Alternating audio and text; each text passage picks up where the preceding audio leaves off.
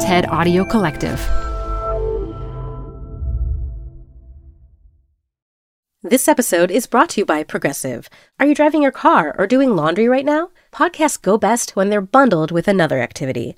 Like Progressive home and auto policies, they're best when they're bundled too. Having these two policies together makes insurance easier and could help you save. Customers who save by switching their home and car insurance to Progressive save nearly $800 on average. Quote a home and car bundle today at Progressive.com. Progressive Casualty Insurance Company and Affiliates. National average 12-month savings of $793 by new customers surveyed who saved with Progressive between June 2021 and May 2022. Potential savings will vary. Hi, I'm Debbie Millman. Canva is great for designing visual content for work, no matter what industry or department you work in. Nail your next presentation with Canva Presentations. Start with a professionally designed template and use it as a springboard for your design. It's a serious time saver. Time to present but can't be there in person? Enter Canva Talking Presentations. Record yourself presenting and add your talking head to your slides so your audience can watch your perfected presentation anywhere, anytime. Start designing today at canva.com. Designed for work. I tried to set up my life in a way that I could take risks. So that when there were years where I made a lot of money in Hollywood by being like a screenwriter, I didn't spend it all, which allowed me to go take the risks of making a movie like Solitary Man.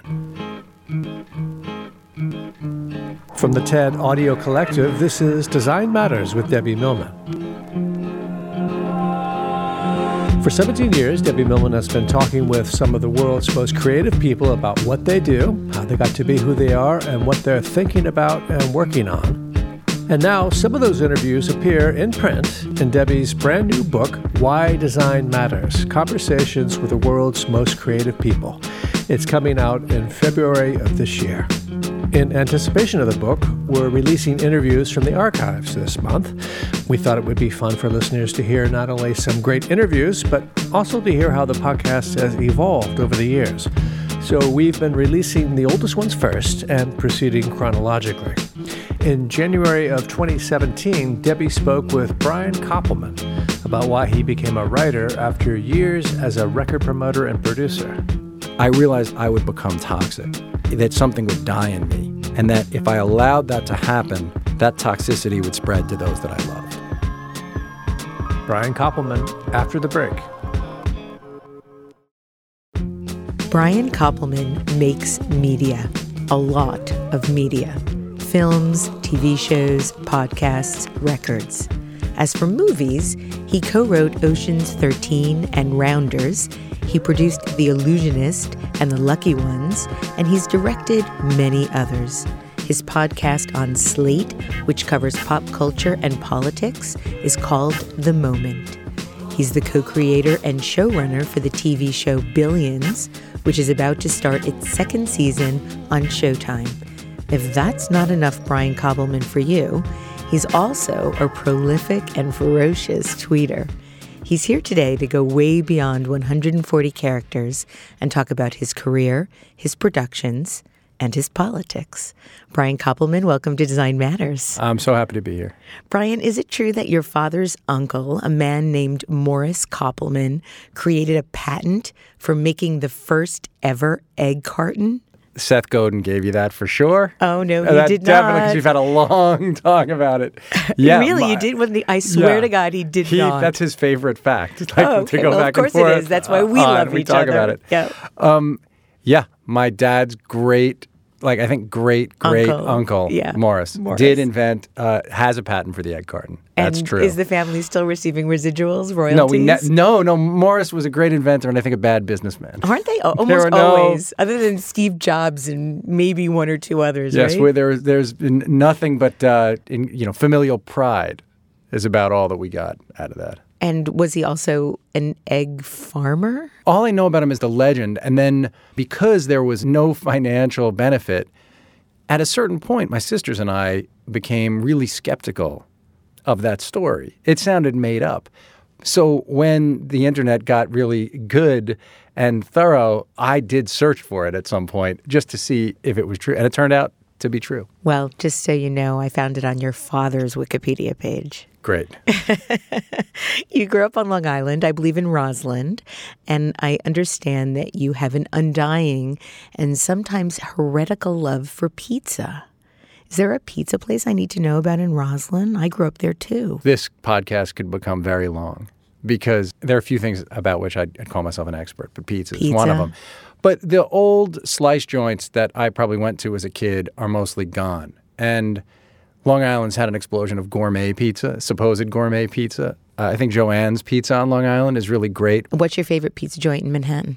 Sal and Carmine's. If you go to Sal and Carmine's on 101st Street and Broadway, but you have to go when they're making hot, fresh pies. Don't get an old pie. You have to get a slice off one that just came out of the pizza oven.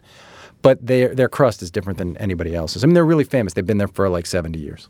I mentioned your father. He is a major business titan. When you were growing up, he was the general manager of worldwide publishing for CBS Records and chairman of EMI Music Publishing. And he's worked with legends like Frank Sinatra, Barbra Streisand, Cher, Billy Joel. The list goes on and on. What was that like for you growing up with a father that was so powerful? That's not the way in which I thought of him. And in fact, he wouldn't have called himself like a business titan. He ran EMI later when I was in college, out of college, actually. He was a record maker, really.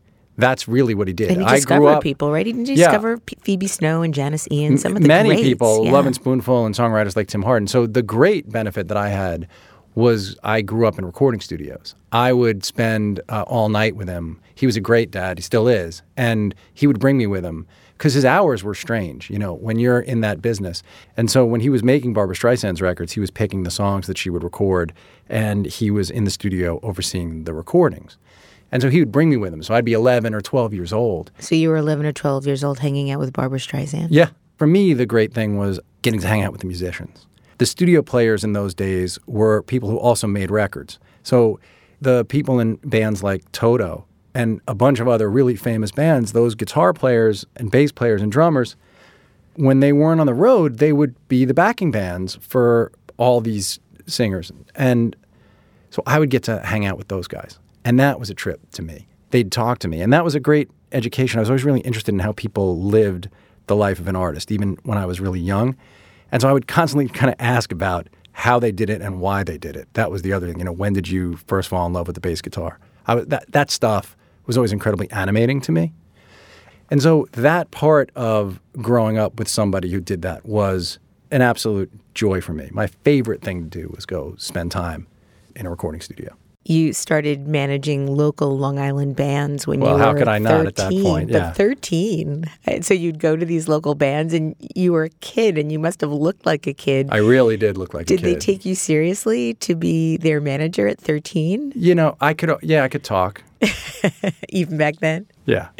And any bands that we might recognize at that point? Not then. Like the best guitarist like in my school, he was really incredibly gifted guitar player. His name is Peter Zizzo. So I managed his band, which really just meant getting them some gigs or convincing a club owner to book an underage band. But he ended up becoming a really successful songwriter.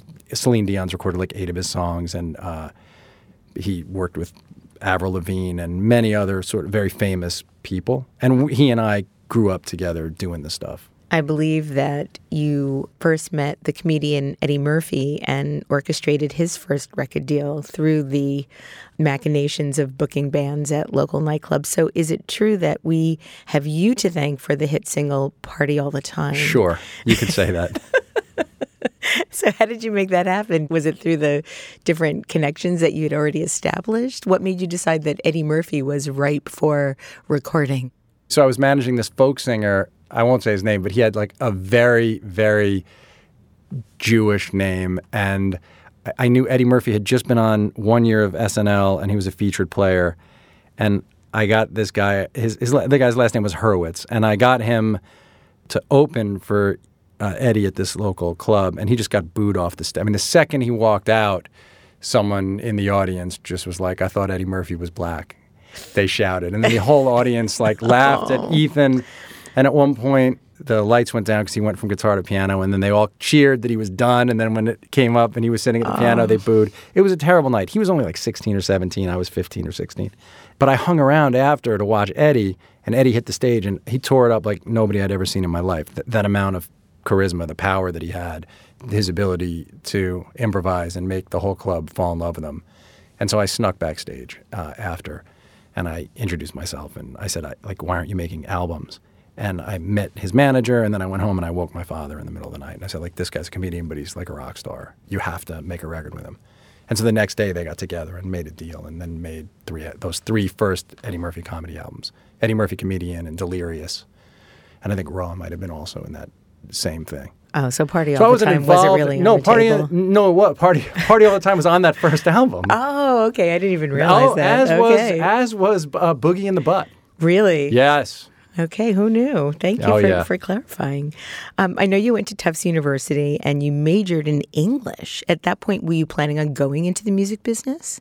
I thought that I probably would, but I was always a huge reader. Reading was, listening to music, watching movies, seeing comedians, and reading were the things and the New York Knicks were the things that I cared the most about. And I would never have called myself a writer at that time, but I was, in the back of my mind, there was some sort of an idea that expressing myself in that way was something that I should probably do.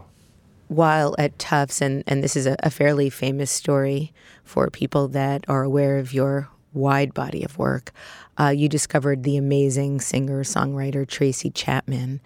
And I believe that this was during a boycott of the university because of its endowment.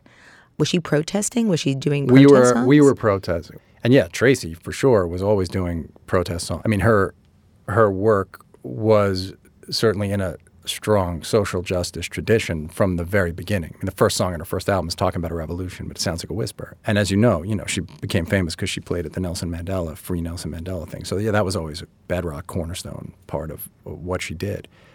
So I was in college from 84 to 88. And at that time, many colleges were invested in companies doing business with South Africa. And this is during apartheid South Africa. And so as students became aware of it, particularly in the Northeast, they decided to try and change that policy. And so I was one of the people leading that movement at Tufts. We had organized an all-day boycott of classes in a sign of protest. And we're going to have performers.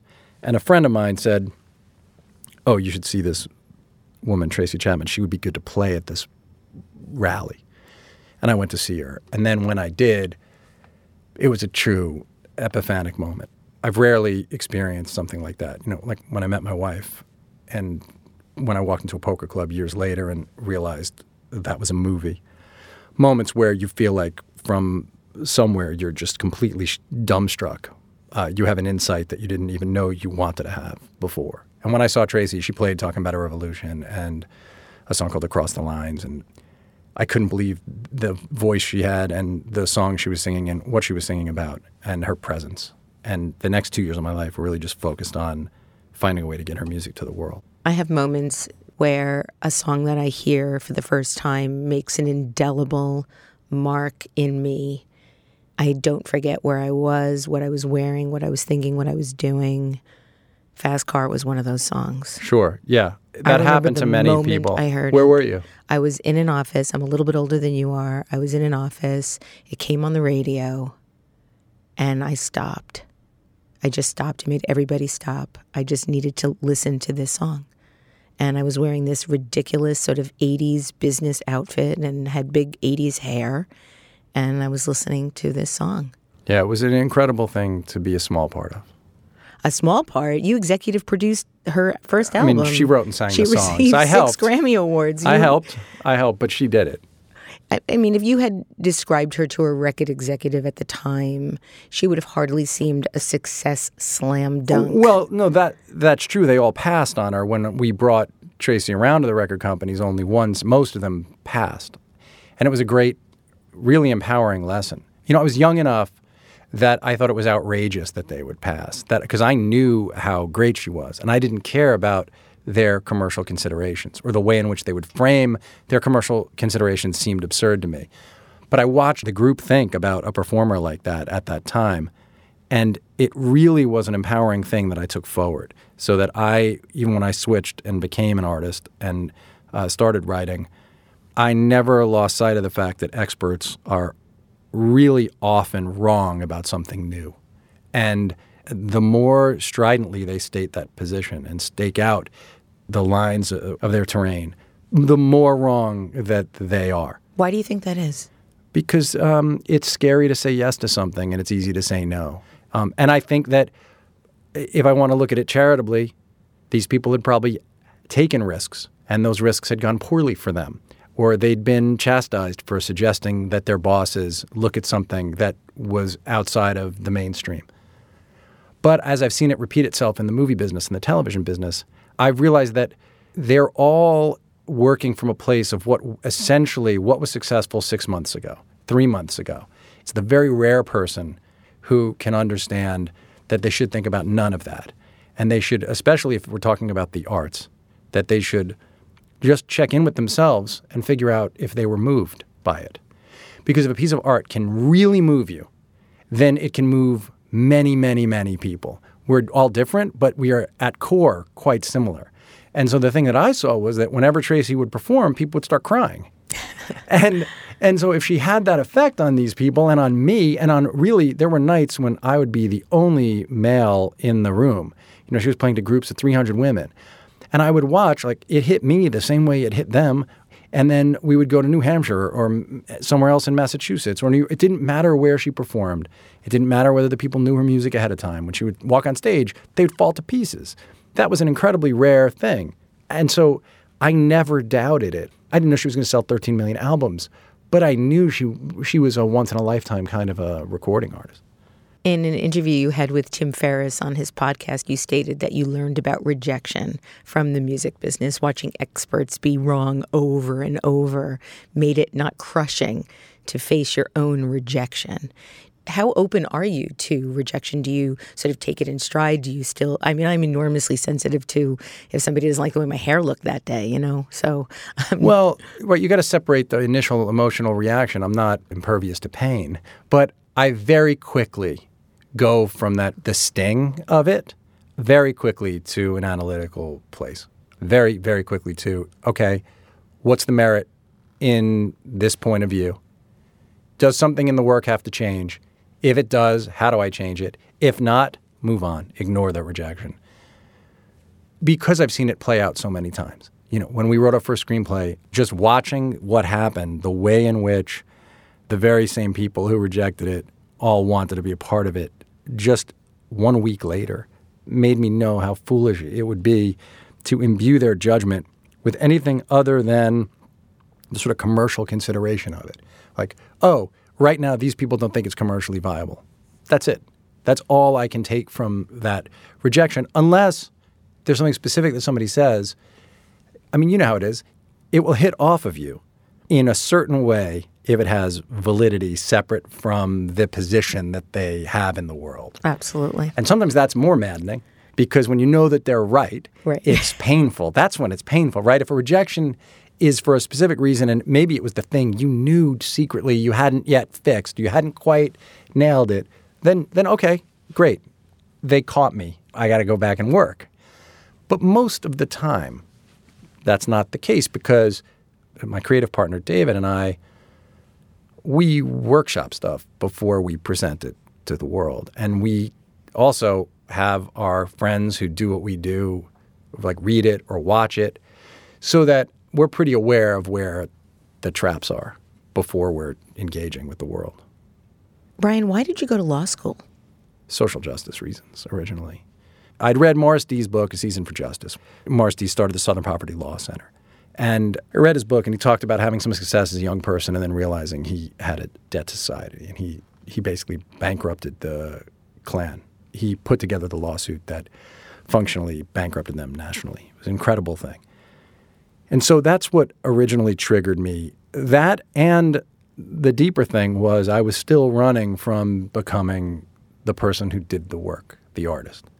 Really? Yeah, because being in the music business and shepherding artists and all that stuff was great, but it wasn't really that satisfying. At law school, as I would write stuff, and I realized I liked doing that. And there was a reason to do it because I had to for law school. But I quickly realized I wasn't going to be a lawyer. I knew I didn't want to spend my life doing that. I read that you were really impacted by how the Coen brothers and Spike Lee captured a new kind of language, what you referred to as both spoken and visual. And then years later, when you saw Pulp Fiction, opening night was to you the way people talk about seeing the Beatles on Ed Sullivan. That's completely true. So talk about that moment. Well, that was another one of those moments. Yeah, I was in college. Well, so Spike Lee, his movie She's Gotta Have It and the Coen brothers Raising Arizona came out within a few months of one another. And I remember going to see She's Gotta Have It. I'd never heard of Spike because it was his first movie. That movie destroyed me. Yeah, I couldn't handle it. First of all, it was the funniest thing I'd ever seen in my life. And then also, it mattered so much. Yeah. The visual style and the sense of humor of it and what it was about killed me. I went back 3 nights in a row. Each night I brought more friends to see the film. And I memorized it. And then soon thereafter, I went to see Raising Arizona and did the same thing. And that kind of planted a seed, right? I didn't do this work for a very long, 11 years after that, but till we wrote our first movie. But that's when I realized there's this language, in both a visual and a verbal language. And people can use language in film in this very specific way. But yes, in 94, when I saw Pulp Fiction, the world exploded for me. The first movie you wrote is a film called Rounders, which you wrote with your writing partner, David Levine. And you first met David back on Long Island when you were 14. You've been best friends ever since. And I read that when you were first doing press for Rounders, you got so bored with the same questions you were being asked over and over about how you met. You started to make up exaggerated stories. Yeah, I don't even remember them, but we did. We made up a lot of stories. So it's really hard to find the origin story, the actual true origin story. No, we didn't meet on Long Island. We met on a bus tour of the American West. That's actually how we met. At JFK? Did you really meet at JFK? Yeah, that's really where we met. At the airport? Yeah. And was it one of those moments like, boom, we're best friends No, we forever? became best friends like the first day or second day that we met. Yeah, we did. We bonded right away somehow. He was 14. I had just turned 16. And we were the only kids who read on that thing. We both had books. And I really, in a really goofy way, I walked around with like a valise full of cassette tapes. Really? So I was like really nerdy and geeky. I did that later in life with CD cases. Yeah. I mean, so I walked around. Basically, I wanted an iPad. I really wanted like an iPhone or iPod then. They didn't have it, so I had to have my own. So I would walk around with like 60 or 80 cassette tapes all the time. And somehow Dave was like, oh yeah, that's the dude I want to be friends with. You've stated that the key to a good collaboration is to be grateful for what the other person brings to the collaboration. Yeah. How do you write with David? How do you write with a partner? Well, it's shifted over the years. And the way we basically work now is we outline together. So we will go through the whole story together. And then we write the scenes separately. So we break the whole thing down into scenes together in a room. Here's the way the story is going to lay out. And then he'll take half of it, I'll take half of it. And we go away and then we have a master document and we'll submit those scenes as we write them to the master document. And then one of us will go through it first and do a polish and then the other one will go through it and we just switch off. But how do you come up with the original idea? How did you come up with an idea? Let's do a gambling movie where one guy's got out of the business, then a friend comes out of jail and, how does that happen? Well, that one happened because I had never in my life had I smoked a cigarette and I'd hated cigarettes and I caught myself in my office late at night eating like a cheeseburger and smoking. And I was miserable. And I realized what I was miserable about was Amy and I had our first child. And I wanted to be the kind of person who would say to his kids, go chase your dreams, be anything you want. And I saw that I wasn't doing that and that I'd be a hypocrite. So I went, Dave was tending bar across town from where I was. And I went and I said, look, man, I have to figure out how to do this. I really want to write a screenplay. And he'd been writing and tending bar. And he said, well, we'll write a screenplay together. And then you'll learn how to do it. And we'll really do it. And we started talking about what themes would interested us. And we had this idea of a kind of friendship between two people. And we had a couple of scenes, like there's a scene in Rounders when one guy is hiding out in a gym and the other guy goes and finds him in the middle of the night. We had that scene really early on, but we didn't know what they were going to be exactly. And then one night I walked into a poker club, and as soon as I walked in and heard the people talking and looked around, it was an illegal poker club in Manhattan. on 24th Street. I called him in the middle of the night and I said, dude, we're going to make a poker movie. And he said, yeah, I get it. And then he came the next night to the club, and then we knew where these guys were going to live. You've written or directed or produced a number of poker-oriented or casino-oriented films, Runner, Runner, Rounders, Ocean's 13. You also created the TV show Tilt, which was a series set against the backdrop of a fictional world championship of poker tournament. You were also cast in a bit part as a card player in Tony Gilroy's amazing film, Michael Clayton. Hey, that's no bit part. A part. Thank you. A part. Thank you very much. What is it you like so much about gambling? It's not gambling, it's poker that's fascinating to me. Gambling, although I've written about all sorts of gambling and know about it, what I'm really fascinated by, the thing that's really continues to be almost an obsession to me, is professional poker players. It's such an incredibly difficult thing to be, to believe that you can outsmart everybody else at the table, that you have the guts to make the call at the moment when you have a very slim edge, that you can read when the other person's lying or when they're telling the truth. They're like modern-day gunslingers to me, and they always have been. And it's another life. If I had another shot, it's another thing that I would do. I'm just not quite a good enough card player. But the world of poker has never stopped being something that I love. How do you manage your tells? Right? You're not going to tell us? No, it's hard. It's hard. So you're also very involved in meditation. Yeah. That is a big part of your life. Yes. Do you find that meditation and this sort of inner calibration necessary for playing poker well have something in common? Well, awareness. So one of the ways in which people manage tells, I guess, is that instead of making it about you, you make it about the other players. So you're living in a posture of curiosity and fascination, right? What's going on with them? What's happening over here? So instead of being obsessed with my own state, right, I'm looking and noticing. So certainly that stuff ties in some way. Meditation wasn't in no way driven by a desire to be like better at playing cards. Just better at life, right? Yeah, I practice transcendental meditation, which is, silent mantra meditation. And it is a way to gain some calmness and some stillness and a bit of peace. And has the practical effect of, for me, reducing like physical manifestations of anxiety by a really big amount. The same amount that those symptoms would be reduced by taking Lexapro or something. Hi, I'm Debbie Millman.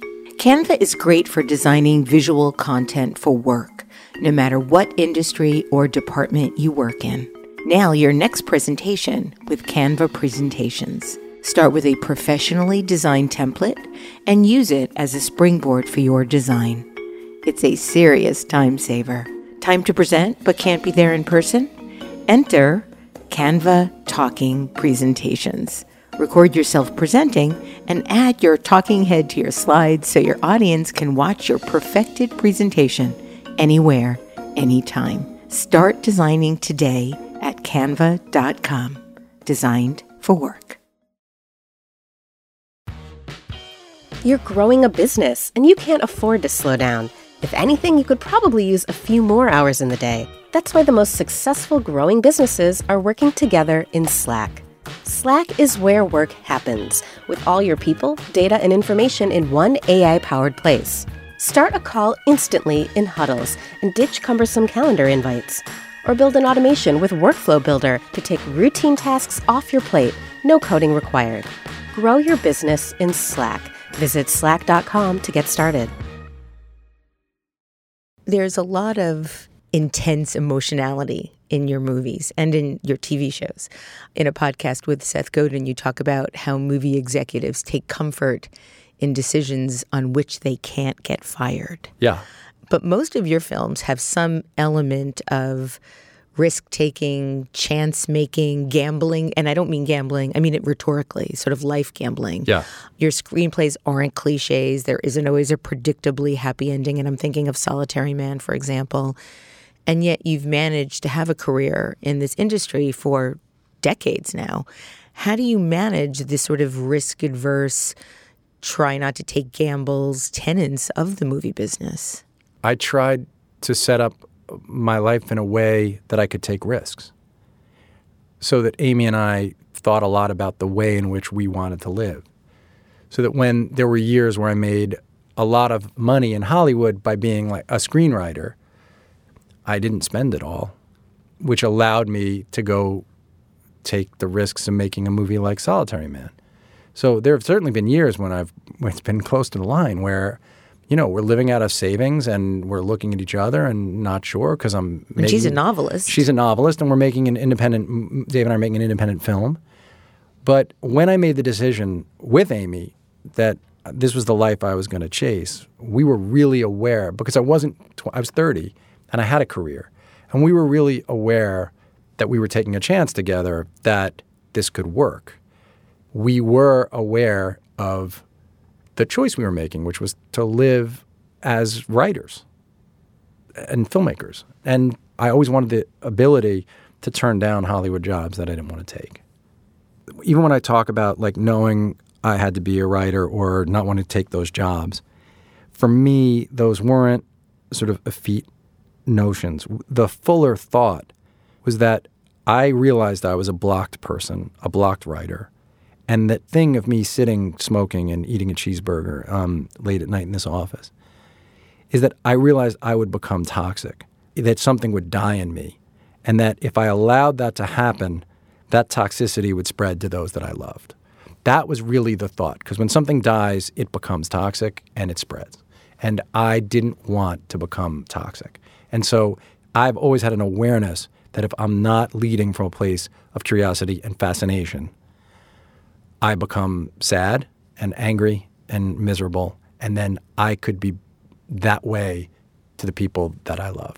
And that instead, if I'm leading from those places, and I feel like even if that means I make a movie like Solitary Man that, while incredibly well-reviewed, and I get letters about it all the time, wasn't a big commercial hit, but that gave me so much more joy than doing some rewrite on some big movie, because I was making something that I cared deeply about making, so that I had this sense every day of making progress and moving forward and becoming closer to a perfected form of myself. And we never get there, but some closer version of that. So I don't even think about risk. I don't process risk in the way you're talking about.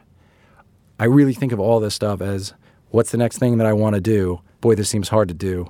How do I do it? So you don't ever feel that your inner self isn't capable, or that you might not be, it just doesn't occur to you? It did a long time ago, but it doesn't anymore. So is it because of the repetitive success that you've had?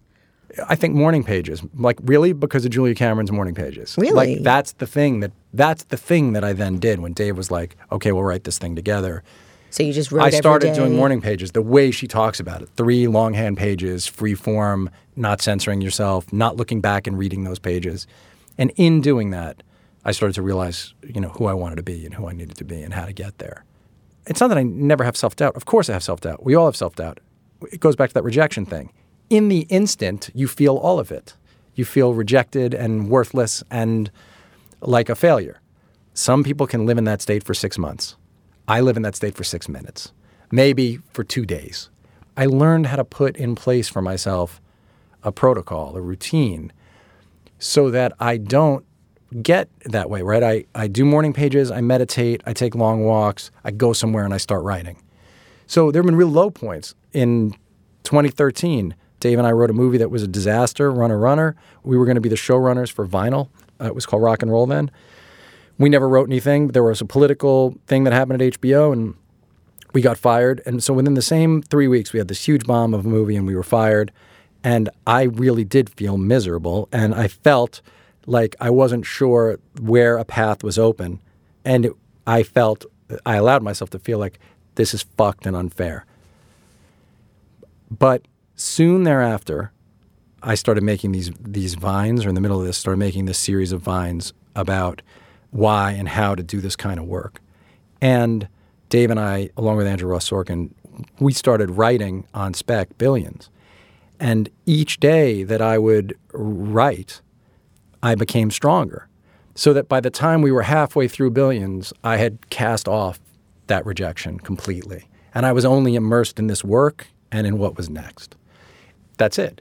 Because, and along with that is, I never have a day that I'm not with my family unless I'm traveling. So that's the other, like I spend mornings with them, and I always take my daughter, lets me still, even though she's 17, walk her to school. So I'm still spending time with my family. And so if I'm doing that, if I'm like with them and I'm doing that work, I've won.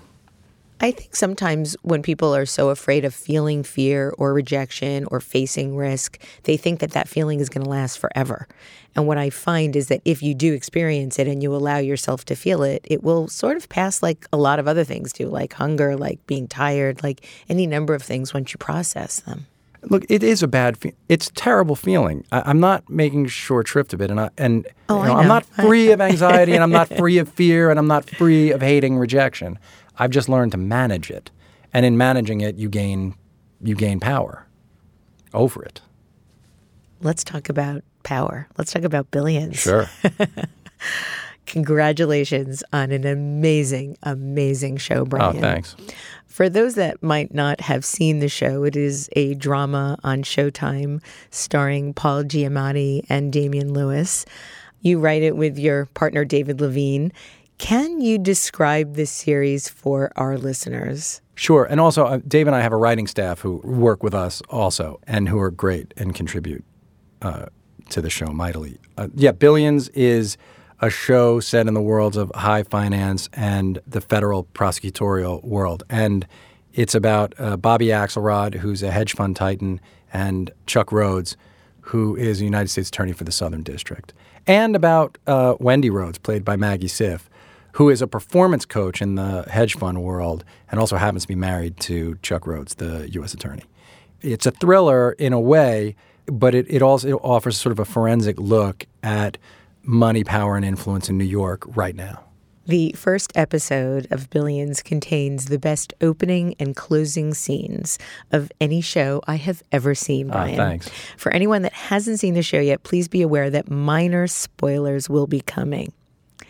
The premiere episode of Billions begins with Chuck Rhodes, the U.S. General Attorney, being serviced by a dominatrix who puts a cigarette out on his chest and then urinates on the burn. We find out shortly thereafter that Chuck is the U.S. General Attorney. Where did this idea come from? The idea for that originally came from a movie that Dave and I made with Steven Soderbergh called The Girlfriend Experience. Yes. And in researching that movie, we spent a good amount of time with really high-priced escorts. And it's an amazing thing if you're a writer. The moment you open a laptop, people will, especially if you're writing for the movies, will tell you everything about their lives. And so we would meet these women. They would come to Steven's office. We'd open the laptops and say, tell us the most interesting, strangest stories. Tell us about your life. They would tell us these incredible stories. And we'd get to the end of almost every interview, and we'd say, okay, is that it? And they'd say, I got to tell you one other thing. I'd say, what? And to a woman, they said, the most powerful man I see wants me to peg him. The first time you hear it, you go, what do you mean? They go, no, the guy who I see who runs a business and has 1,000 employees, he wants to be dominated. He wants a cigarette put out. He wants to be peed on. He wants to be pegged. He wants to be dressed up and read to like a child. And you hear it once and you just think, oh, well, that's an interesting anecdote. You hear it 25 times and you realize something about a certain type of person. What do you realize? It's about control and the release of control, the need to not be in control, the need to, after exerting that kind of power and influence, to surrender, right? And about a lot of other stuff, clearly also. But we'd remembered that detail. And then when we were thinking about these kind of prosecutors, many of them who'd get in various scandals, we thought we could play with the idea of scandal because the other spoiler piece is it turns out that dominatrix isn't a dominatrix, it's his wife. And you find that out at the end of the episode. And in fact, we were interested in the accommodations people in a long-term marriage make for and to one another, and about what if we showed a real marriage with people really engaging sexually with one another in a way that just isn't what you think of as a husband and wife on television. We knew we could play with these ideas. It just created something that would tell you a lot about these characters in a kind of a shorthand. And we were really happy to be able to deploy it there. And then the fact that we wrote the script on spec, so we didn't have a deal when we wrote it, meant that whoever was going to buy it, they were going to sign off on that right from the beginning and let us do what we wanted to do, which was have their, supposed masculine lead character peed on at the beginning of the show.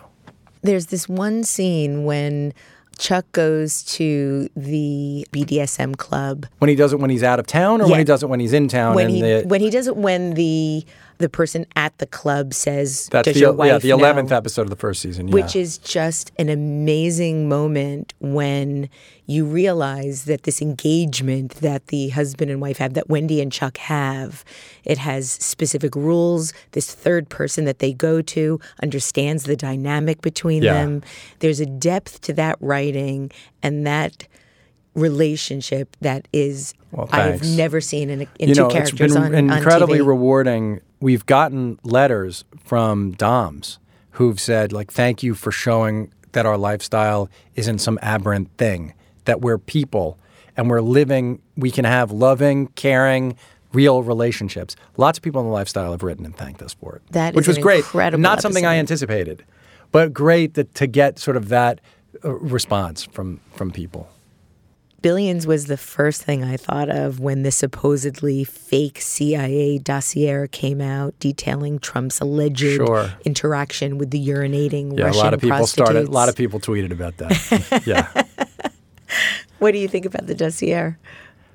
Do I think that Russia has compromat? Yes. Let's talk a little bit about the dialogue in Billions. It's very rat-tat-tat. My favorite line is, I think a lot of people's favorite lines, when Bobby asks Paul Giamatti's character, what's the point of having fuck you money if you never say fuck you? How do you come up with lines like that? Is it instant? Is it hard work? Is it both? Dave and I have spent... How does that pop out? Well, we love this stuff. Explaining how dialogue is written is probably the hardest thing. There's a tremendous amount of rigor in deciding what to keep and what not to keep, and in rewriting.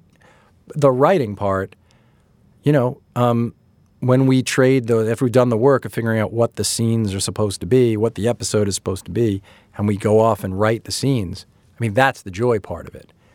That's what makes us laugh.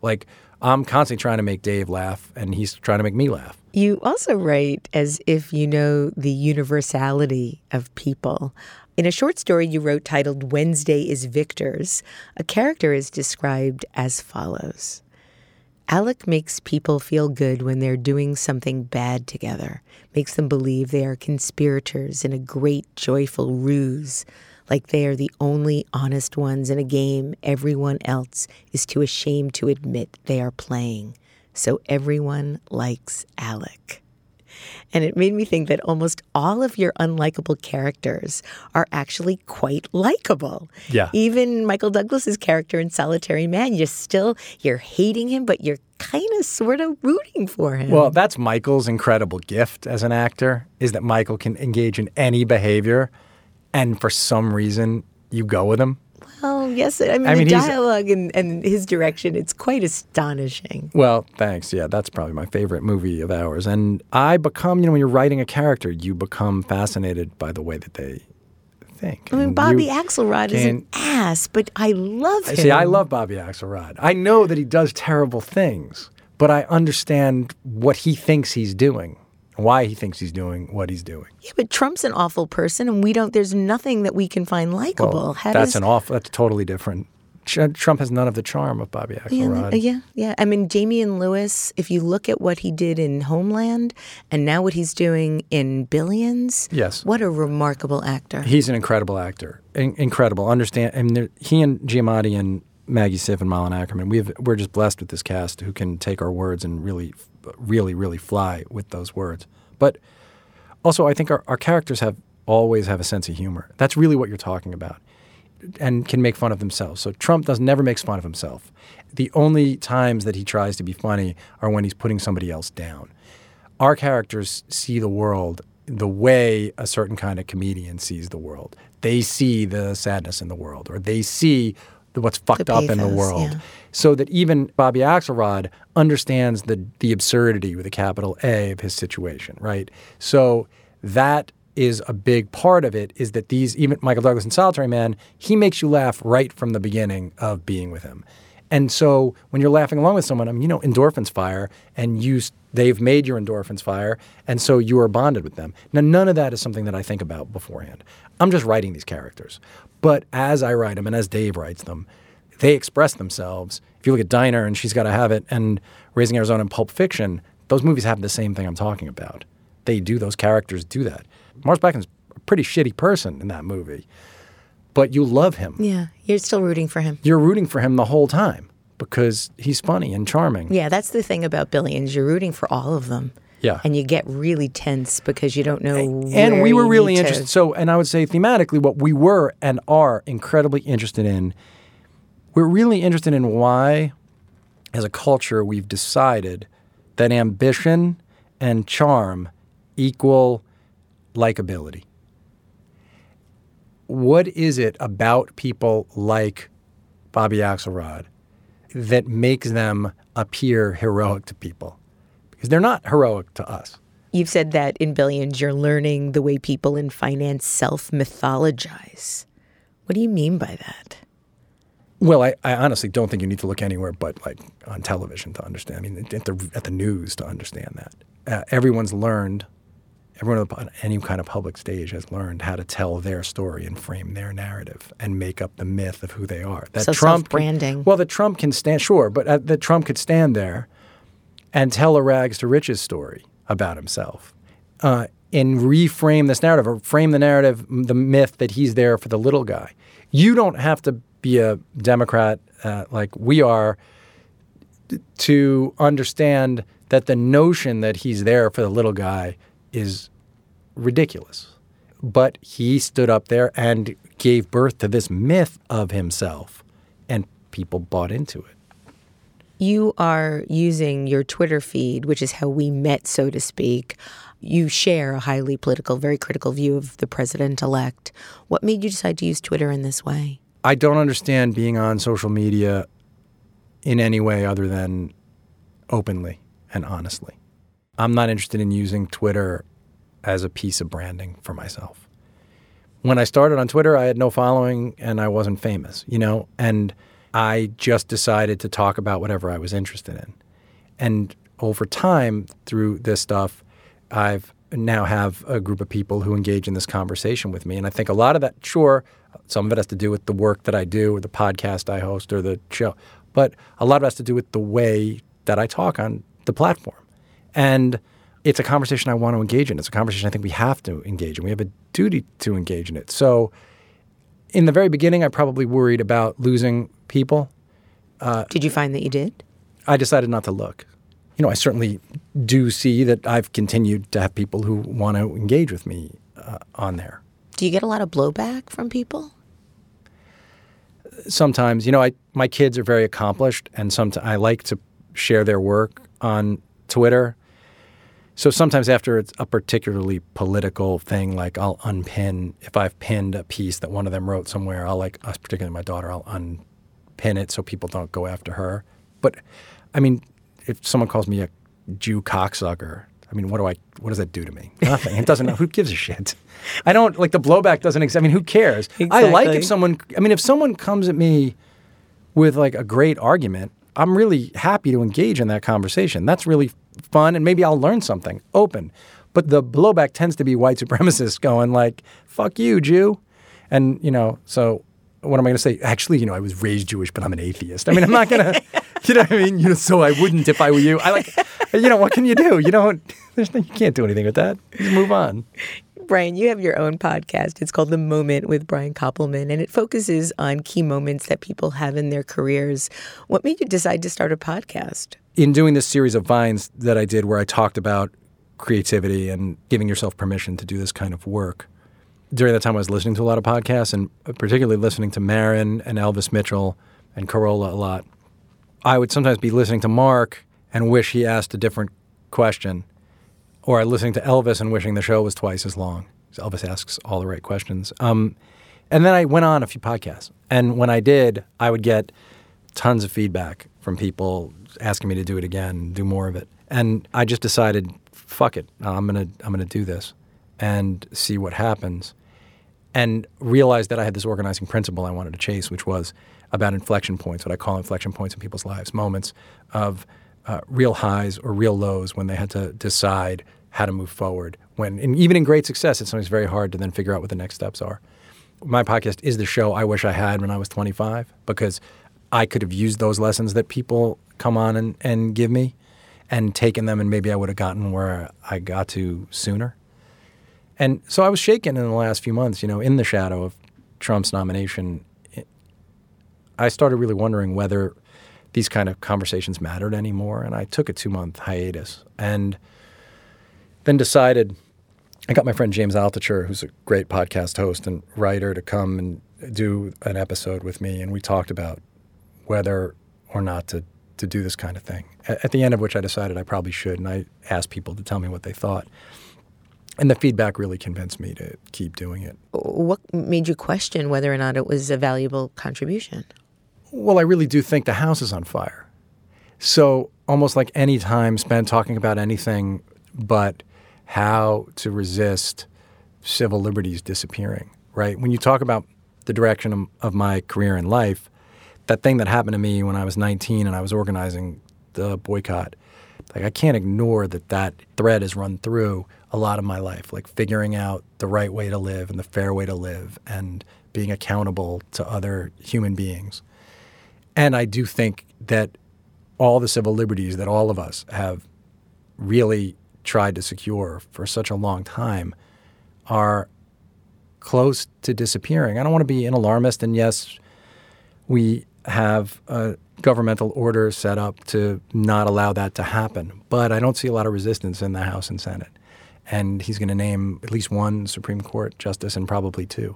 And so I've decided, I'm going to use my voice in whatever way that I can and try to read and think and figure all this stuff out. I do think that the left needs a voice to counter O'Reilly on the right. I don't think that we have anybody really who's able to talk to most Americans in a plain, direct way. I think even words like civil liberties, people tune out, and we need to use words like freedom. The right has claimed all those words, and nobody on our side uses them. And so I look at Bill Maher and John Oliver, who are both great, but to me, they're preaching to the choir, and Maher is full of snark, and Oliver's funny. And on HBO, which is a pay service that most people who are Trump voters don't have. And Keith Olbermann's not on television anymore. Which is tragic. And it is. And MSNBC, you can't find a bigger Rachel Maddow, Chris Hayes fan than I am, but they're geeks speaking to other geeks. Right. We need somebody to get up there and be able to talk really plainly about this stuff. And I'm certainly prepared to do some of that too. Oh, I hope you do, Brian. I really hope you do. Brian, thank you so much for being on Design Matters today. Thanks for having me. This was really fun. To learn more about Brian Koppelman, follow him on Twitter at Brian Koppelman. Listen to his wonderful podcast, The Moment, with Brian Koppelman, and make sure you catch the premiere of Season 2 of Billions on Showtime on February 19th. This is the 12th year I've been doing Design Matters, and I'd like to thank you for listening. And remember, we can talk about making a difference, we can make a difference, or we can do both. I'm Debbie Millman, and I look forward to talking with you again soon. Debbie's new book, Why Design Matters, Conversations with the World's Most Creative People, is coming out in February of 2022. Design Matters is produced for the TED Audio Collective by Curtis Fox Productions. Interviews are usually recorded at the School of Visual Arts Masters in Branding program in New York City, the first and longest-running branding program in the world. The editor-in-chief of Design Matters Media is Emily Weiland.